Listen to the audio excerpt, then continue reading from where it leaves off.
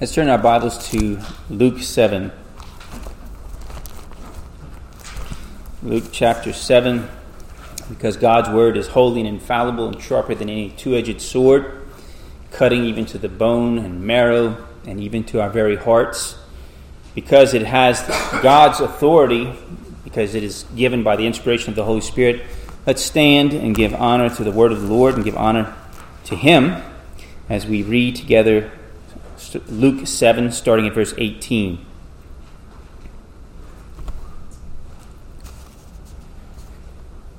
Now, it says, "The disciples of John reported to him about all these things, summoning 2 of his disciples. John sent them to the Lord, saying, 'Are you the expected one, or do we look for someone else?' When the men came to him, they said, 'John the Baptist has sent us to you to ask, are you the expected one, or do we look for someone else?'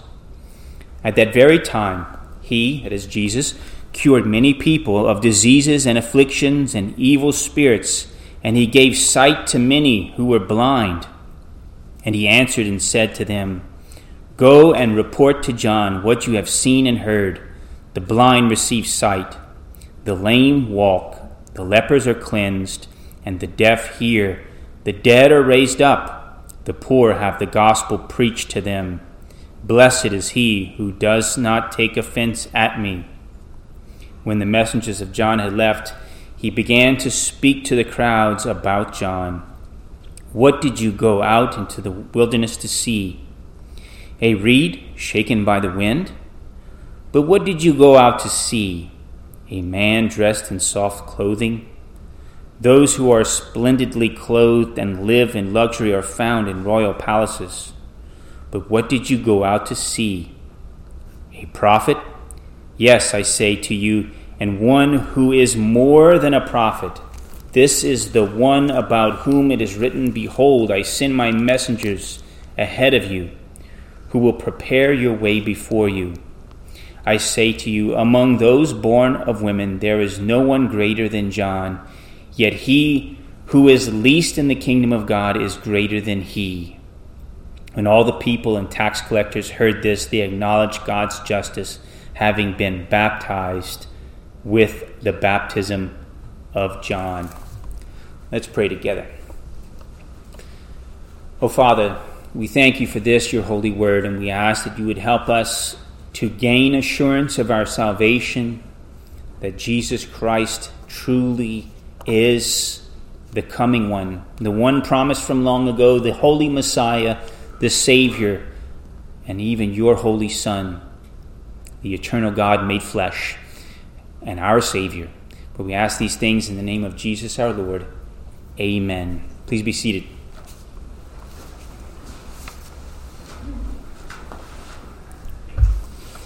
Have you ever had doubts about some central matters concerning your faith?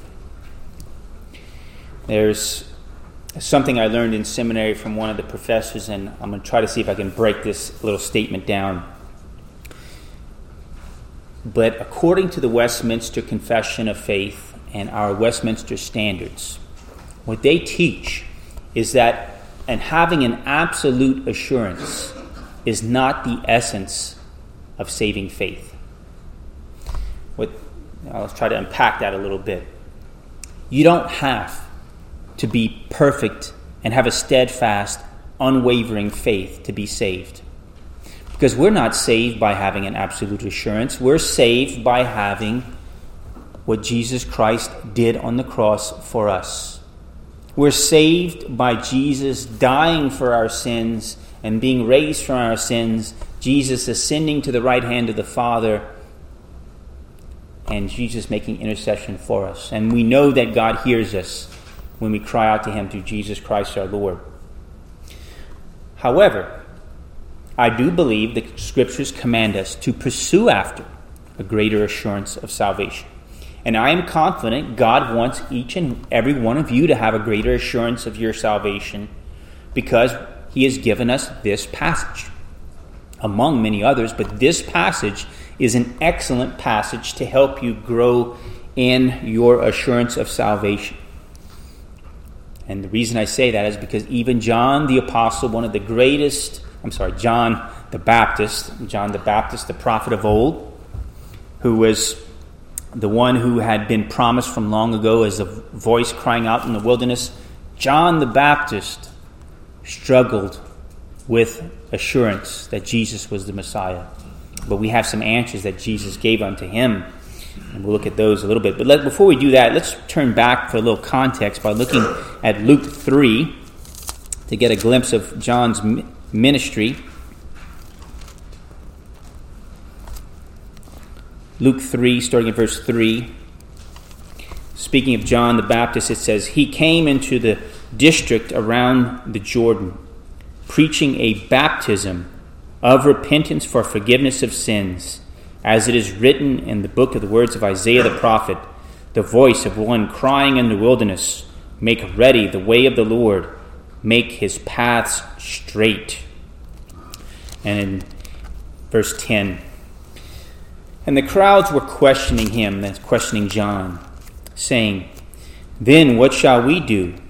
And he answered and said to them, "The man who has 2 tunics is to share with him who has none, and he who has food is to do likewise."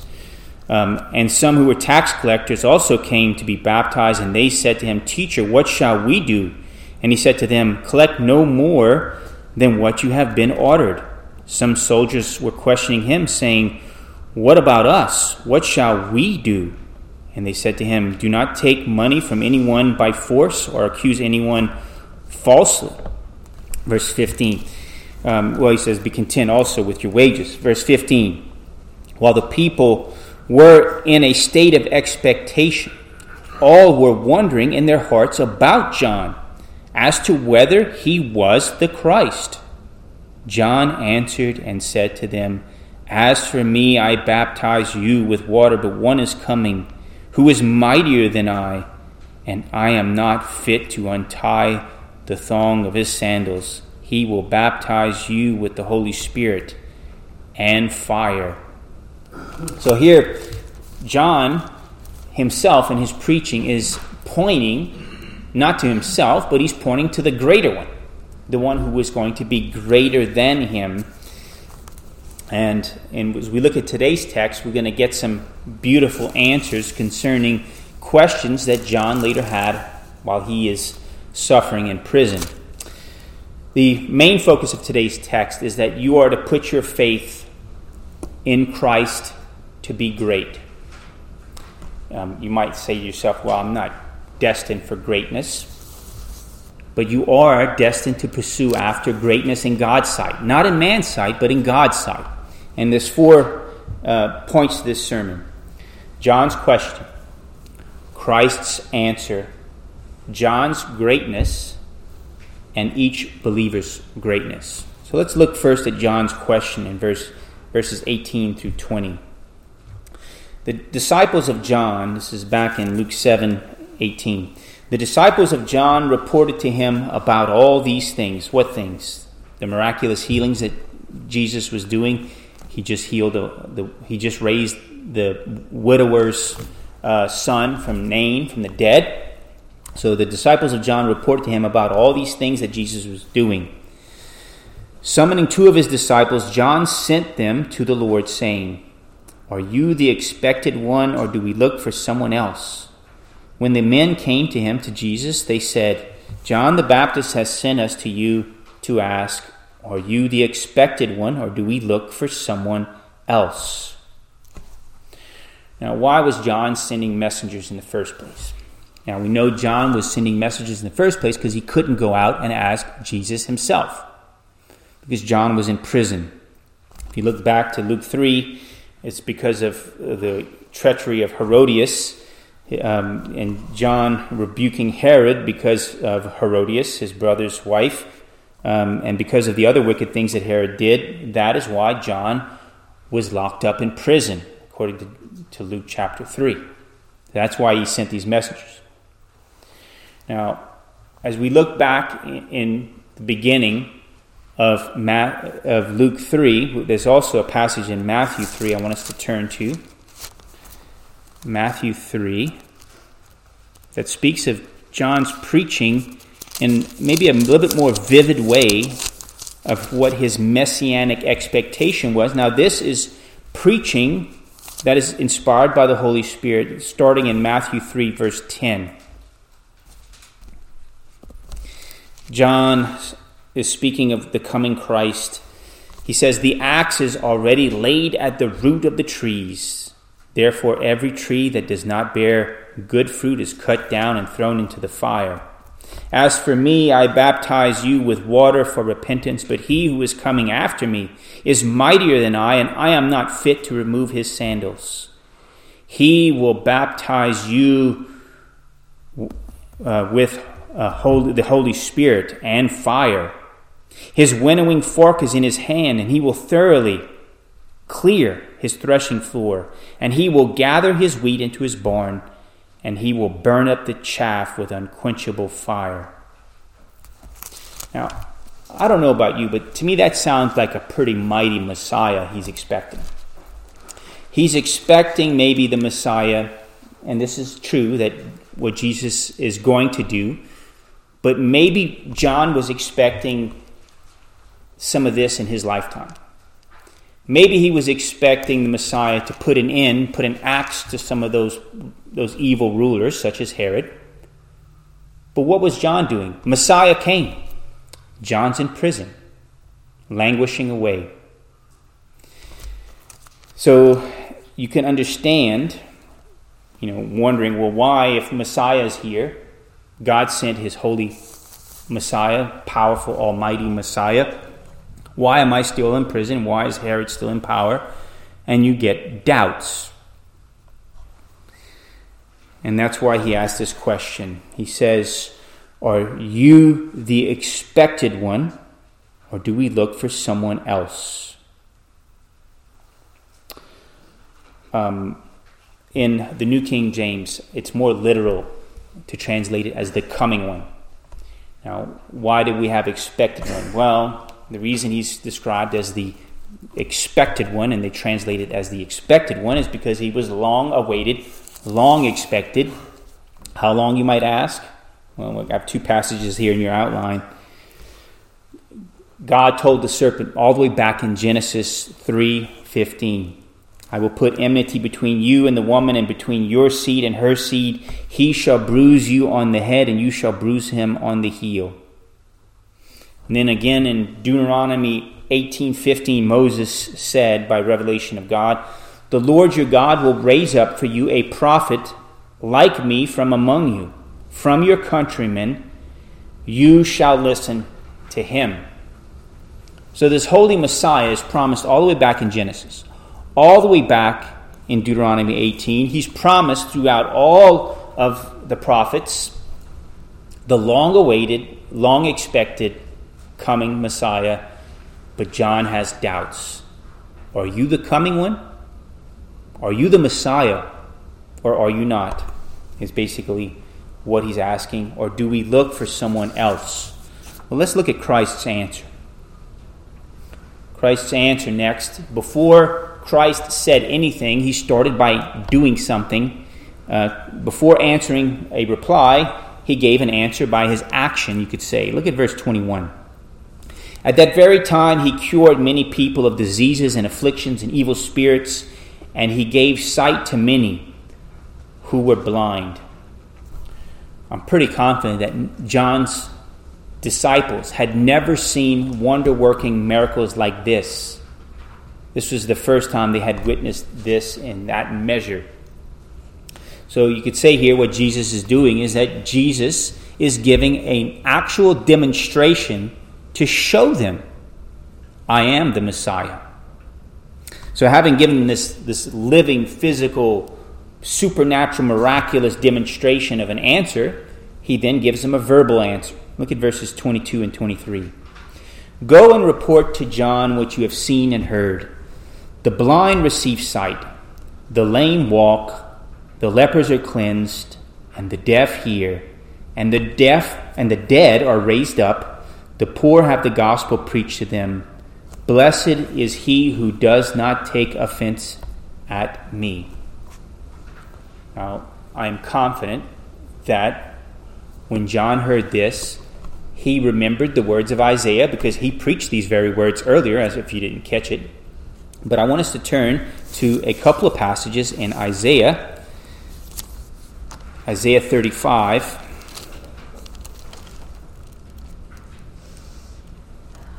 And we know that John was familiar with Isaiah because he preached through Isaiah. But Isaiah 35, starting at verse 3. Encourage the exhausted and strengthen the feeble. Say to those with anxious heart, take courage, fear not. Behold, your God will come with vengeance. The recompense of God will come, but he will save you.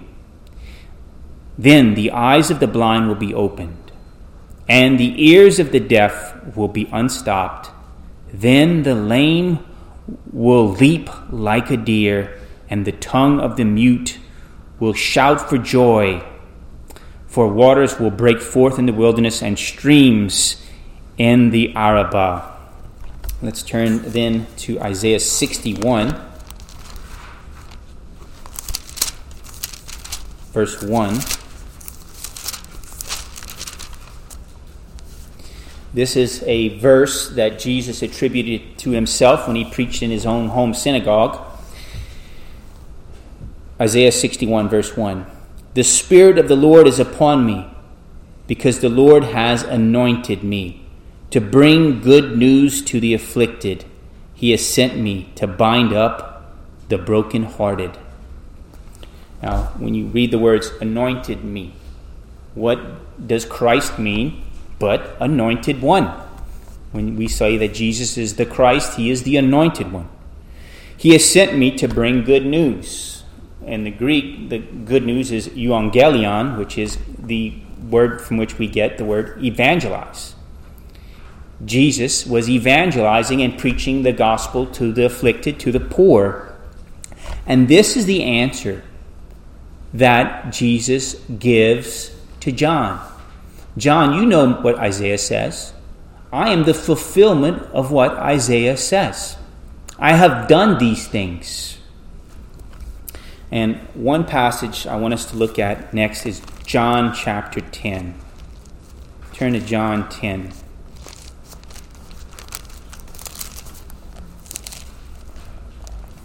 John chapter 10, this is a passage where Jesus is talking with some unbelieving Jews, and says in John 10:25, Jesus answered them, I told you, and you do not believe.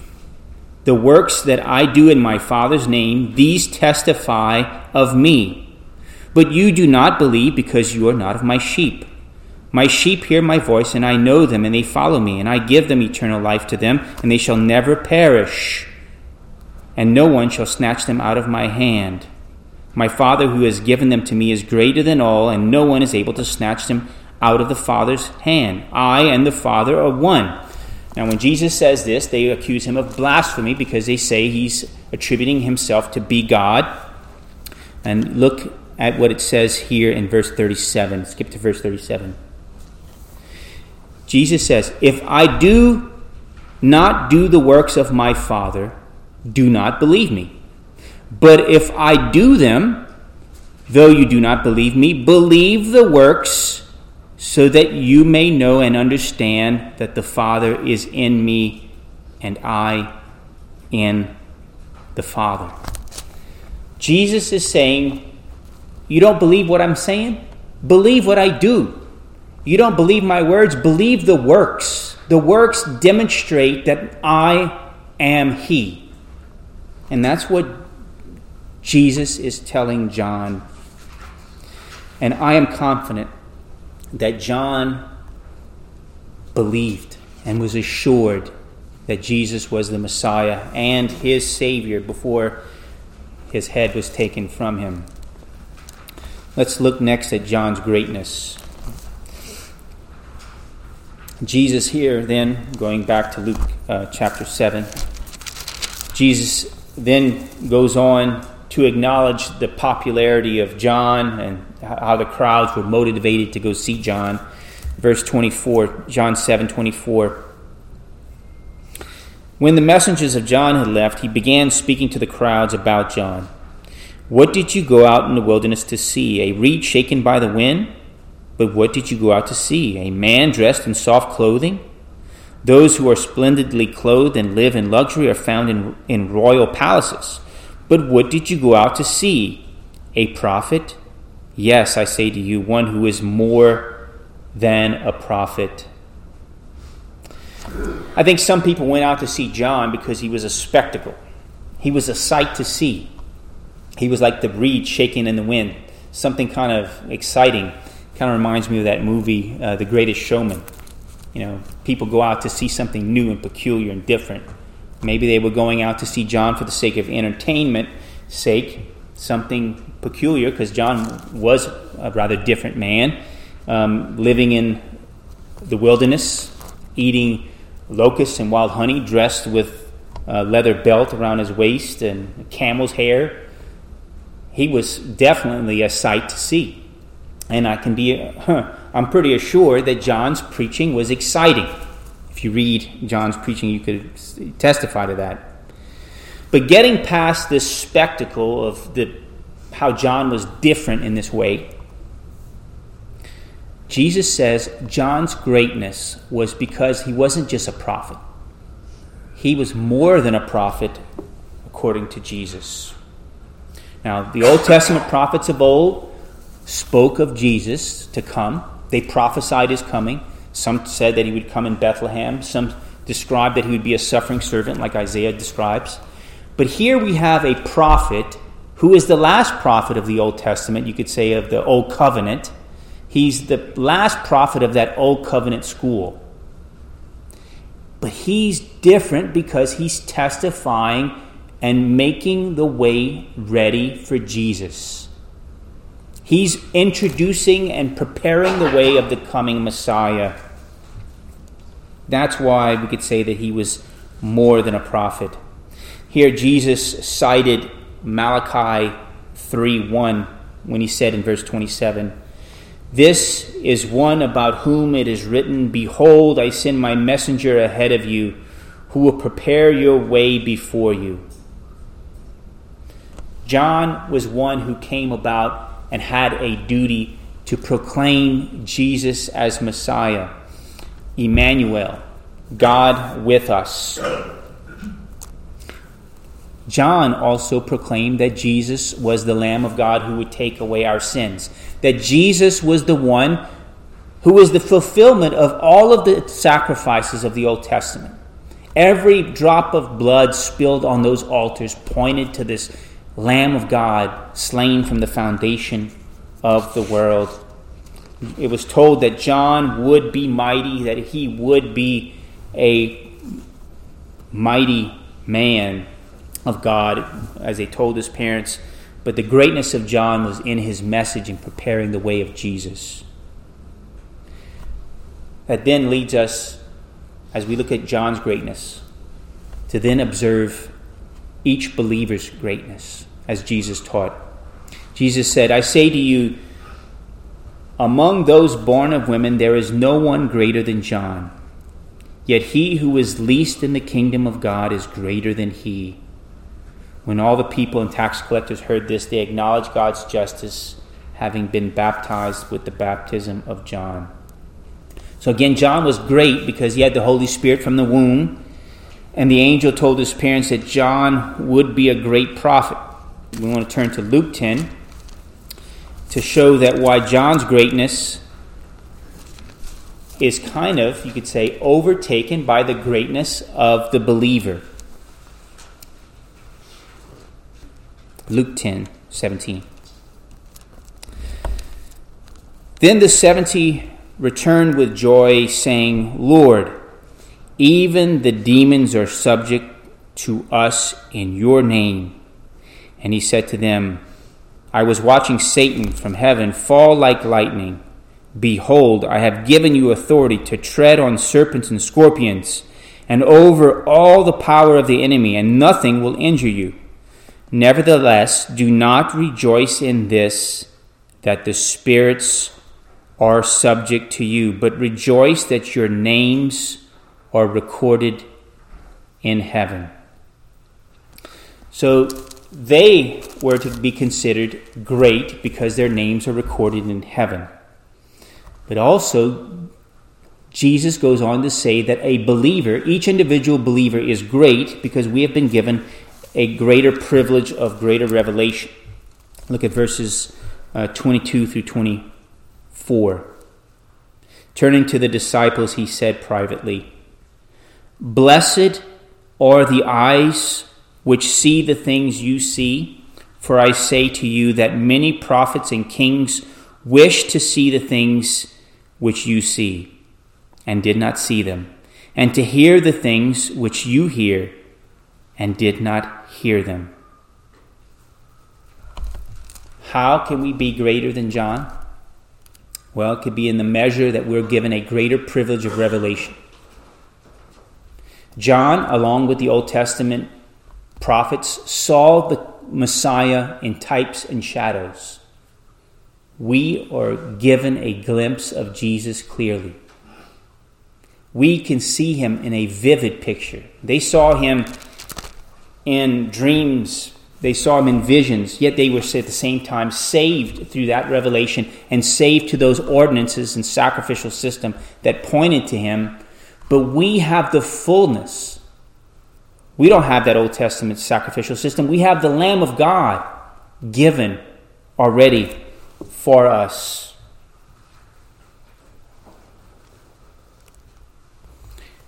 Are you great? You're only great in God's sight if you have received the greatest revelation given unto mankind, that Jesus Christ, the eternal Son of God, came into the world to save sinners. If you believe that and receive that, you are greater in privilege and greater in this wonderful thing that has been given to you in the revelation of God through Jesus Christ. But if you have not received him, if you have not believed in him, you are not destined for greatness.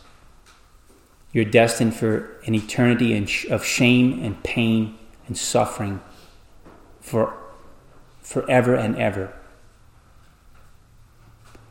Unless you repent, you will never be great. But if you do repent and believe and receive Jesus Christ as he has been revealed to you, you shall be given greatness in God's kingdom. Again, put your faith in Christ alone to become great. John's question was one of doubting.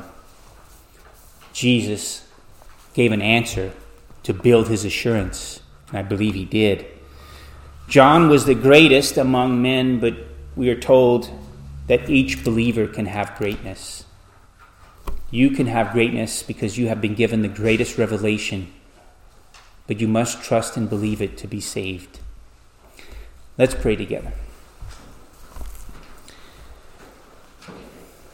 Oh, Father, we pray that you would help us to not seek after the greatness of what the world says or what the world thinks to be great.